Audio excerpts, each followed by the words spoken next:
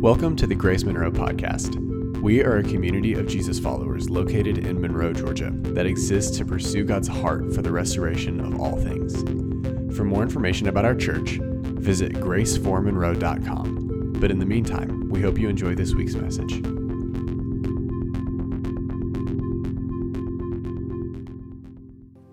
Amen. Good morning.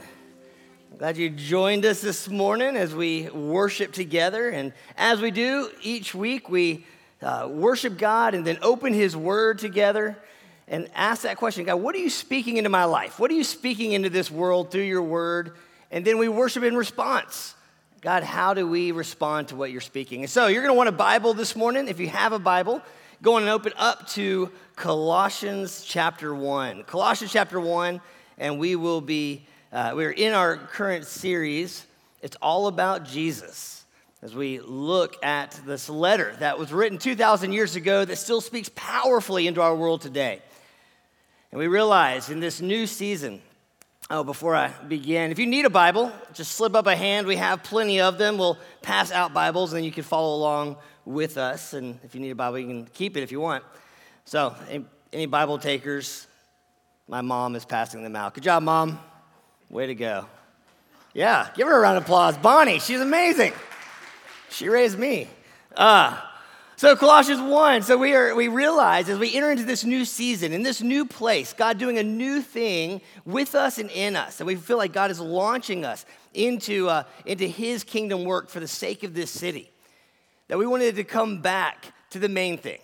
This reminder that it's not about buildings, it's not about even ministry or programs, even good things, if it's not first and foremost all about Jesus. And so Paul writes a letter that has been called the pinnacle, the clearest picture, the highest picture of Jesus in the entire Bible. He wrote to a little church in a small town called Colossae. And now we read these words here in this small town called Monroe. Beginning in verse 13. For he has rescued us from the dominion of darkness and brought us into the kingdom of the Son he loves, in whom we have redemption, the forgiveness of sins. And so who is this king? He is the image of the invisible God, the firstborn over all creation. For by him all things were created, things in heaven and on earth, visible and invisible, whether thrones or powers or rulers or authorities. All things were created by him and for him. He is before all things, and in him all things hold together. And he is the head of the body, which is the church. He is the beginning and the firstborn from among the dead, so that in everything he might have the supremacy. For God was pleased to have all his fullness dwell in him, and through him to reconcile to himself all things, whether things on earth or things in heaven, by making peace through his blood shed on the cross. So who is this? This is Jesus. Jesus, the image of the invisible God, the one in whom all the fullness of God dwells. And it's all about Jesus.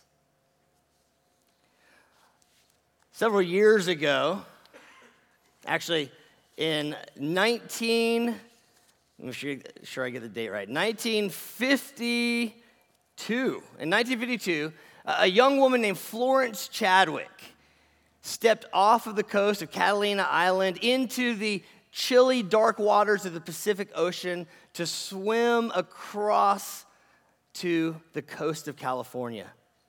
Almost 30 miles in shark-infested waters. So this was the first time that young Florence had attempted such a feat. She'd already swum both ways across the English Channel, and now she was going to conquer the cold, dangerous waters of the Pacific Ocean. So with a small fleet of boats surrounding her, Florence Chadwick stepped into the water and began her swim. But as she swam, about 18 hours into her swim, which first off, I don't swim for 18 minutes. Just comprehend that.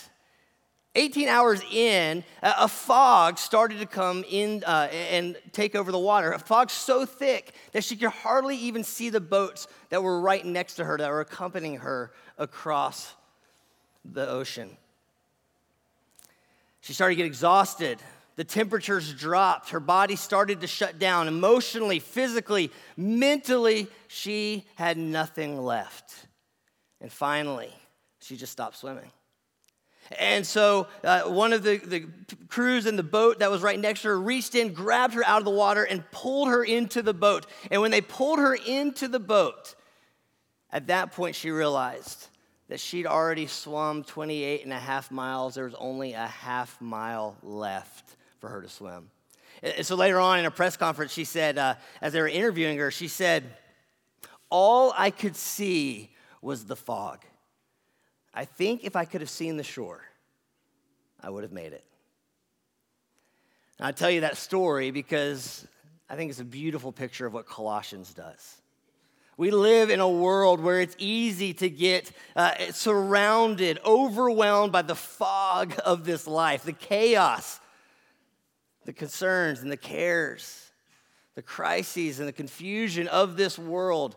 And Colossians, it's God parting the fog, pulling us back so that we can see the shore. In fact, Paul says over and over again, "I'm writing this to you so that you can be steadfast and persevere, that God would fill you with all the knowledge of him."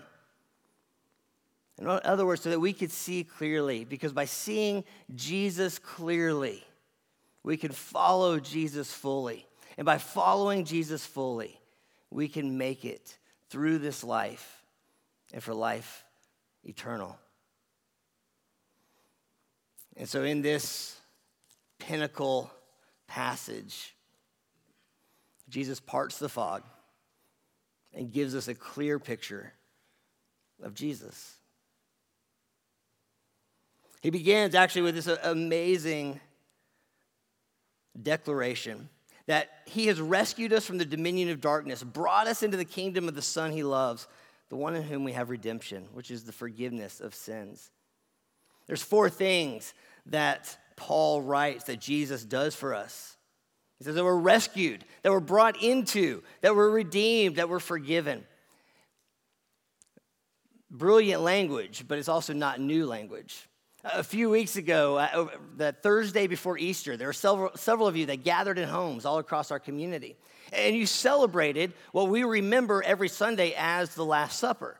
And at the end of this service, we'll take communion together, right? As that reminder, that eternal reminder, the presence of Jesus with us, the forgiveness of God for us, the invitation into a new covenant. But that whole act of communion began in that final meal that Jesus shared with his closest friends just hours before he was going to be betrayed, beaten, and crucified.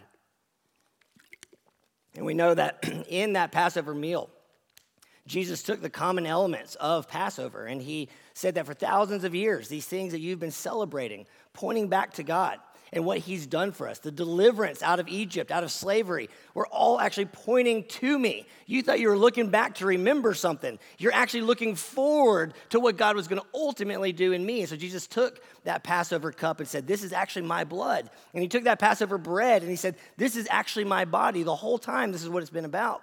And so now we look back and go, "Jesus, amen, thank you." We remember, we receive.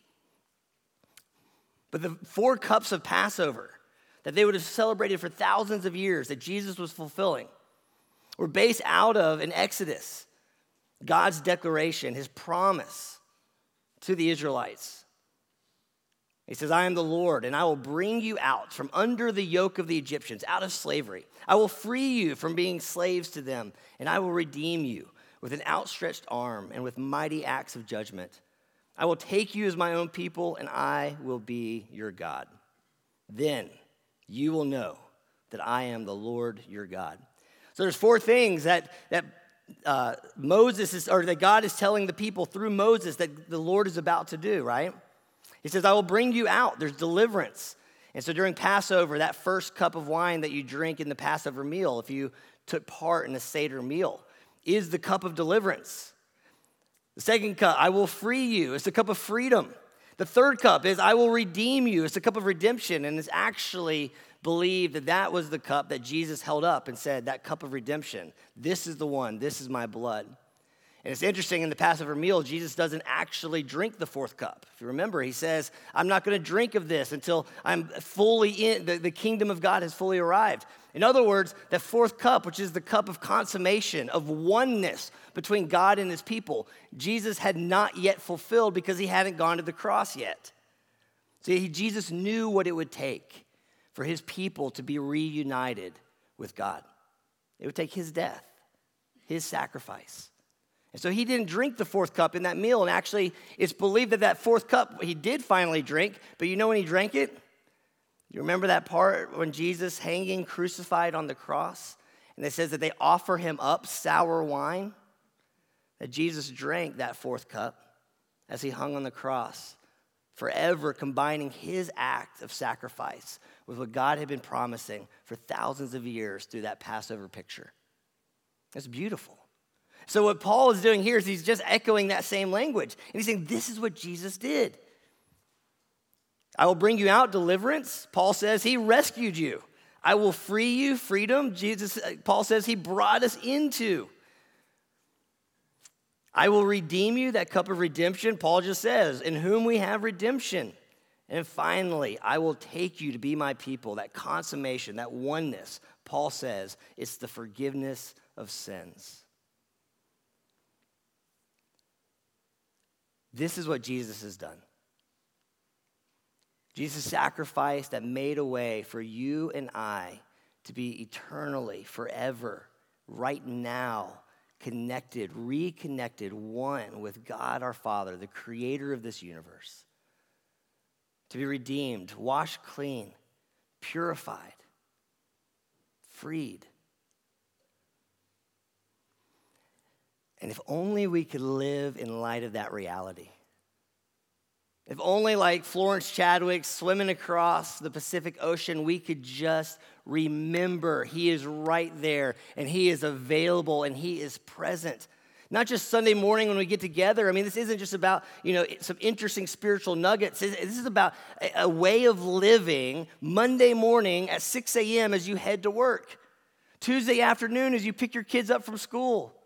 Wednesday night as you sit down at the dinner table and have a conversation with your spouse or with some roommates and friends. This is about the presence and the power of God available to you right now. Do you believe that? I mean, what would that change if we knew the voice of God, the presence of God was as available as the person sitting next to you? So Paul, having given this declaration of what Jesus has done for us, now zooms out and says, now remember who he is. This wasn't just any ordinary rabbi, great teacher. This wasn't just an amazing prophet or miracle worker. This was, in fact, Jesus, God in the flesh. Jesus was God putting on human skin. Sadie, my wife, was... part of her story of coming to Jesus is she met this girl. Actually, it was a girl in her drama class that, Sadie, she would say, self-proclaimed. It's not me saying it. I wasn't there, but was just a total punk in high school. And so she was just, mean to this girl. This girl was known to be a Christian, one of those. And so Sadie didn't want anything to do with her, but this girl named Katie Mack just wouldn't leave her alone. And Katie Mack just being kind to her, loving her, paying attention to her. Finally, Sadie opened her heart a little bit, got to know Katie Mack, got to know Katie Mack's family. And there was something about Katie Mack's family that was just different. She's like, I don't know what it is. I've never seen something like this before. Finally, a conversation with Katie Mack's mom. Katie Mack's mom shared with her. Sue Mack, by the way, this is Mississippi. These are great names, aren't they? Sat down and told her about who Jesus was. And she made the statement, and Sadie never forgot it, that Jesus was God as a human. And Sadie's sitting there as a little ninth grader going, whoa, wait a second. If that was true, surely somebody would have told me by now. Which I love, the brilliance of a little freshman that outschools most of us adults in this room. This idea is like, if this is real, God became an actual human being, surely we'd all be talking about that, right? But in that moment, it changed her life. Fast forward that story, Katie Mack actually ended up being the maid of honor in our wedding. I mean, she stuck with Sadie all the way through. It was a beautiful story. But the point I'm making is that if we grasped that God himself became one of us, that Jesus wasn't just an interesting teacher, not just a spiritual guru, not just had a great bestseller with some good principles, 10 ways to maximize your life, but God, the fullness of God, in him dwelled. The image of the invisible God. We can't see what's invisible, can we? And God, for thousands of years, is trying to, ever since mankind rebelled and ran away from him in the garden, that God was trying to get them back, kept showing up in different ways, but knew ultimately the mystery that was revealed, that was laid out before the beginning of creation, was that God himself would become, and we could see. I know I've said this over and over again, but if you want to know what God is like, look at Jesus. If you want to know how God talks, listen to how Jesus talks. If you want to know how God treats people, look at how Jesus treated people. Because I think we may have some pretty screwed up images of Jesus, of God, because we don't have a clear picture of Jesus. In fact, they say one of our most formative ideas about who God is our experience with our own fathers. That there are some in this room, maybe many in this room, that are carrying baggage from their past that is distorting their image of God. And what Paul is saying is, wait. Don't judge God based on your father. Don't judge God based on your experience with other people that call themselves Christians. Don't judge God based on all of the arguments and politics and division in our world. Judge God on one thing, Jesus. I think sometimes, we may have this idea if God is shaped by our image of our Father as maybe distant or absent, uncaring, we can't rely on. There may be some heart work that we need to do to release some of these ideas that we've been caring about who God is, to turn to the truth of who God has revealed himself to be.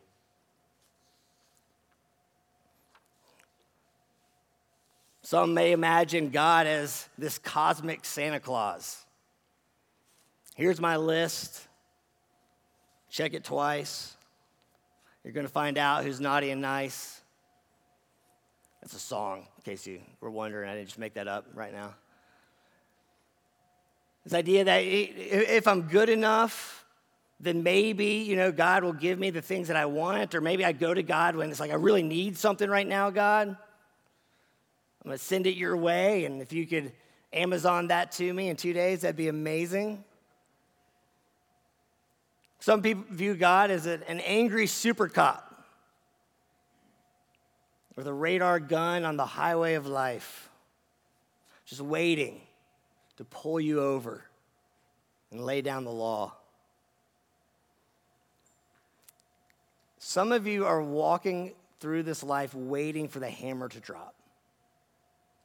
For God to go, oh, that's it.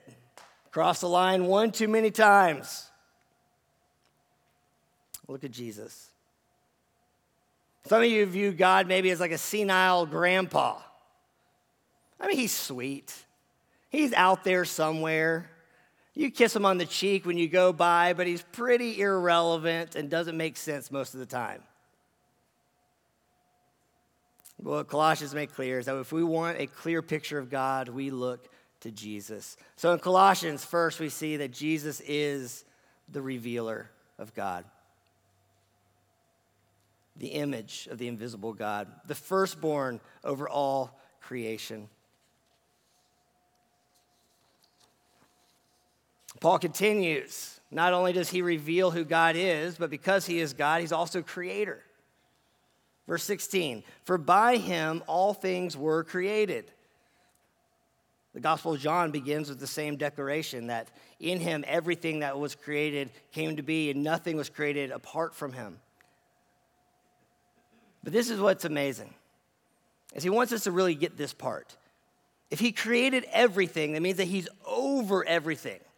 And just to clarify, Paul says, so I'm talking about things in heaven and things on earth. I'm talking about things that are visible and things that are invisible. I'm talking about things that are thrones or that are powers or rulers or all authorities. All these things were created by him and for him. So what's the significance if Jesus created all things? Then he's over all things. And there is nothing in this world, there is nothing in your life that Jesus does not have authority over. And the end will hold to account. I remember we got a phone call, this is a number of years ago, when we were still at Grace Snellville. And there was a lady who hadn't really been coming to the church, came like once, I think, but was convinced that her house was haunted.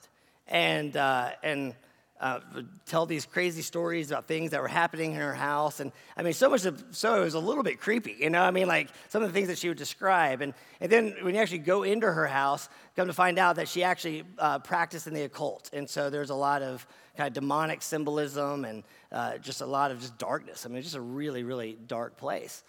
But she was, God was working in her life, and she didn't want that anymore, and so she was asking for prayer. I mean, basically, she was wanting an exorcism. And so I remember talking again with Sadie about this right before, about going in and just praying over her house and praying for her as she would encounter Jesus, and feeling this fear. Like, it's like, this is scary, I mean, the idea of the demonic, the idea of like spiritual powers and what does that look like? And I mean, it's mysterious. I don't know if you've ever had a moment like that when you've just felt fear.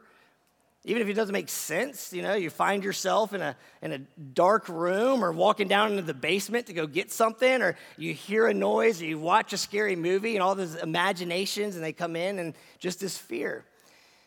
But it was in this conversation, they were standing outside waiting to go into this lady's house, and kind of knowing some of the stuff that she had kind of dabbled in and some of the things that she was describing, where it was actually this reality hit me, that if Jesus is actually creator and over all things in heaven and on earth, there is nothing that I can face that Jesus doesn't have power over. Demonic, scary people, scary places, scary situations, that Jesus is over them all. And if I am with Jesus, then none of those things actually have power over me. Now, I know a story about the demonic or, a haunted house might feel like very irrelevant to your life. For some of you can have some experiences that you identify with that. But we all have things in our life that we attribute power to, authority over us. It may be the Dow Jones Index. It may be who is the reigning political party in our country. It may be a religious authority that told you certain things that you have to do and to become to make God happy. There's different things in our lives that we've given authority to. We've given a voice to. And sometimes our lives can be held in bondage, slavery, fear to these other powers that we feel like have control of our future, of our well-being, of our identity. And what Paul is saying is, over all of them, Jesus reigns supreme. If there's anything in your life that is holding you hostage, bondage, and slavery to fear, Jesus reigns over it and invites you into freedom with him. So Jesus is revealer, he is creator, and he is the sustainer. Paul continues, he is before all things, and in him all things hold together.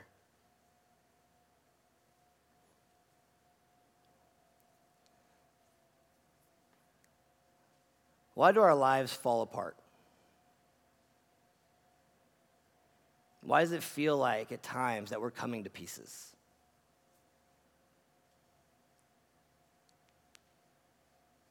Jesus is inviting us into an awareness of his eternal presence that holds our lives together. And surely, if Jesus holds the cosmos together, he can hold you. This past week, there's a project that we've been working on in the community for a number of years now. And finally, it felt like we're starting to see some progress and seeing some, breakthrough in this thing. And it just felt like frustration after frustration after frustration. And finally some excitement that, maybe we're seeing some progress and we'll see some movement forward. And all of a sudden, like 2 things in a row felt like it just derailed our plans. And you know that feeling when all of a sudden it just feels like, the carpet gets pulled out from under you?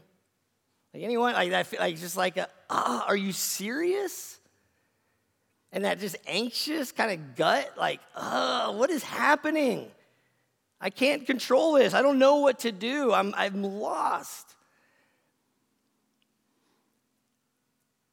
This is the hope that Jesus invites us into. This is the reality when it moves from just an interesting spiritual idea to the substance of our souls. Is in those moments, the invitation is to come back to God, to come back to Jesus and go, okay, wait, Jesus, it's chaos around me, but center me. You're with me. You're in control. You hold me together. You're my anchor. You're my rock. And literally I had to get on my knees and just remember. All right, Jesus, where are you? What are you doing? What do you want me to know?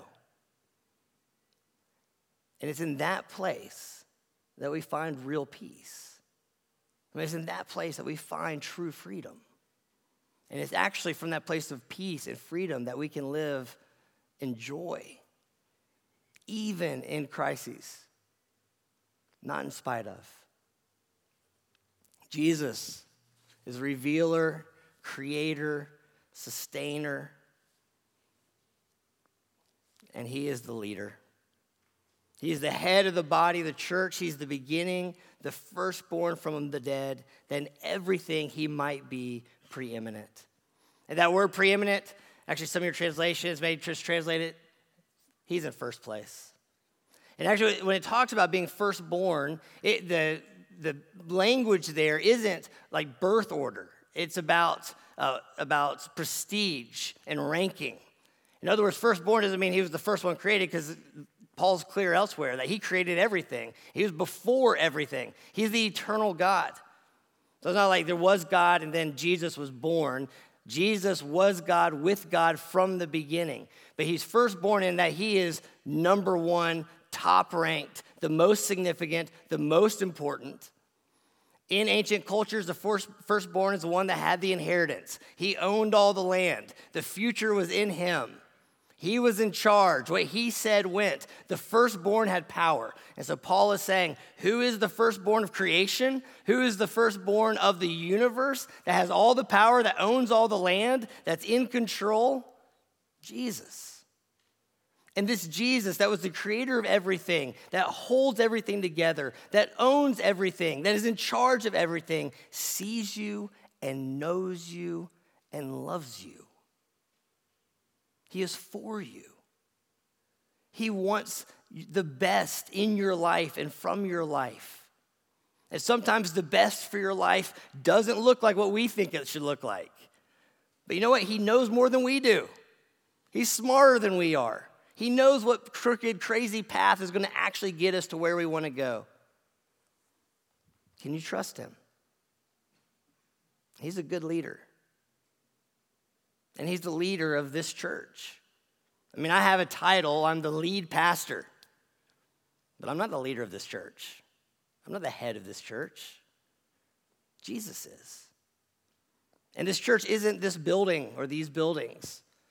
The church isn't this hour that we come together and worship and open the word and remember the important things and are see each other. You're the church. I'm the church. We are the church. God's people together, filled with his presence, living in his power. We are the church, whether we are in a living room or in this room. We are the church, whether we're walking down a road or we're singing a worship song. We are the revelation of Jesus Christ here on earth, his church, and he is the head. He's our leader. Who are you going to for guidance and direction in your life? Who's the boss of your life? And Jesus is the true boss. And any other subordinate we go to, we're selling ourselves short. Because Jesus himself said, listen, I'm going away, but I'm not going to leave you as orphans. And in fact, I'm going away, it's better for you, because when I go away, I'm going to ask the Father, and he's going to give you my Spirit to be in you, to be your counselor, to be your guide. The leader of creation is inviting you to let him be the leader of your life. And he wants to talk to you. So Jesus is the revealer, he is the creator, he is the sustainer, he is the leader, and finally, he is the reconciler, the peacemaker. For in him, all the fullness of God was pleased to dwell, and through him to reconcile to himself all things, whether on earth or in heaven, making peace by the blood of his cross. To be reconciled, to be brought back into relationship. That's what Jesus is doing. There are a lot of things that are going on in our world in the name of Jesus that is actually creating fear and division. That is not how Jesus works. I don't see that anywhere in the Bible. That is not what shows up in the gospel. That is not what Paul declares.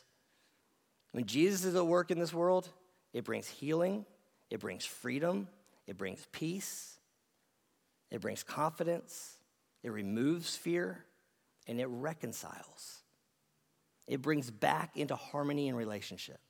First and foremost, reconciliation with the God of this universe. We are now adopted as sons and daughters of the King. And then secondly, reconciled one to another as humans on this planet. Many children from different mothers, that the kingdom of God looks as diverse as God's creation here on earth. Different viewpoints, different opinions, different skin colors, different cultures. That God is reconciling all people back to himself and together as one. That's the work of Jesus in this world. And that's the work that he's inviting us into. In fact, as a church, we say our mission statement, pursuing God's heart for the restoration of all things. Restoring relationship, restoring hope, restoring dreams, restoring community, restoring marriages, restoring family, restoring oneness with God and with one another. I'm going to invite the band to come on up as we'll close and worship together.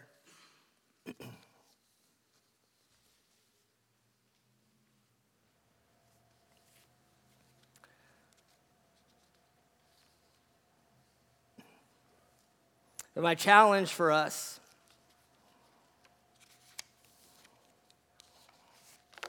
as we dig into God's word this week is to ask yourself, what do I believe about Jesus? What do I believe about Jesus? It's a question that Jesus asked Peter, the most important question. Who do you say that I am? And honestly, sometimes it helps to start backwards. Just get practical for you. Here's a question to ask. What do I regularly struggle with or get stressed out by? Just right now, not hypothetically, and don't answer for your spouse. For you. What do I regularly struggle with and get stressed out by? And then work backwards from there. What am I believing in that situation? About God? About myself? About this world? What is the lie that I'm believing? And then we confess that. And we ask God to replace that with his truth. That Jesus is enough. That Jesus is powerful. That he's present and available. that he's the point of everything, that he is the direction of my life, my purpose, and my priority, that he is the one who sustains me, he's the one who knows me because he created me, that he will provide, that he cares about me, that he knows what's best, that he's never left me or abandoned me, that every one of his promises will come to pass, that I can trust him, that what he offers as a life is better than any of the counterfeits that I could come up with for myself.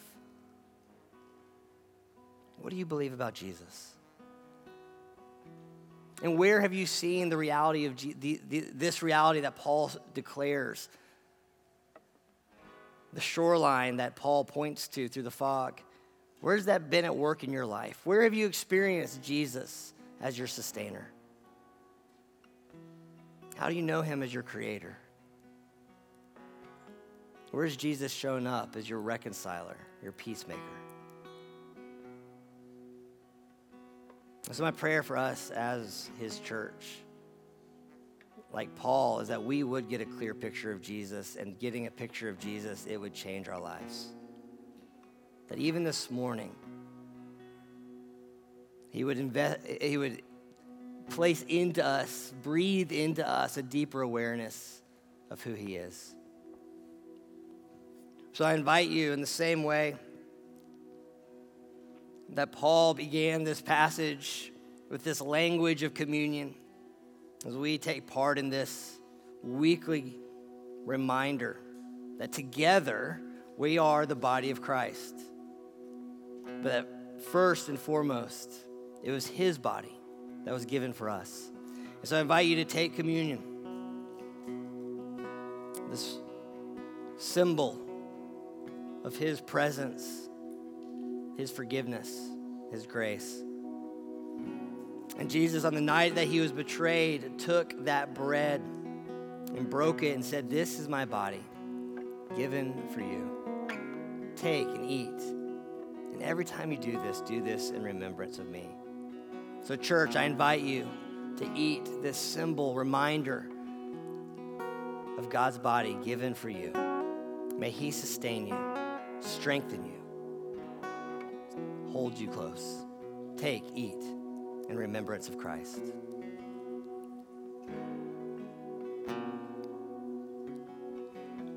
And then Jesus held that cup, the cup of redemption, and said, "This is my blood shed for the forgiveness of sins, the blood of a new covenant. Take and drink, and every time you do this in remembrance of me." And so church, I invite you to take this symbol, this reminder of Jesus' blood shed on the cross for the forgiveness of your sins, that you could be cleansed, washed, purified, and brought back into intimate relationship with the God of this universe. Take, drink, and do so in remembrance of him. In Christ, you are forgiven. You are free. So Lord, thank you for your work in us and for us. God, thank you for the ways that you love us and that you keep showing up. God, if there's anyone here that their life feels overwhelmed or they're holding on to fears and doubts, I pray that even right now, would you speak through, would you cut through that fog and speak a word of life and peace into their soul. Lord, if there's anyone here holding on to guilt or shame, the baggage and brokenness of their past, may we lay that at the cross and receive the forgiveness that you offer so we can stand up free. If there's anyone here that's feeling broken, Lord, you are the one that brings healing and wholeness. Would you meet them even right now in miraculous ways, in bodies and minds and souls? It's all about you, Jesus. Will you convince us of that fact? Amen. Thanks for listening. Once again, our mission at Grace Monroe is to pursue God's heart for the restoration of all things. If you're looking for a way to get plugged into what we're doing, go to graceformonroe.com/connect. Also, if you felt blessed by our ministry and want to partner with us financially, everything you need to know about giving is online at graceformonroe.com/give. We hope you have a wonderful week. Be blessed.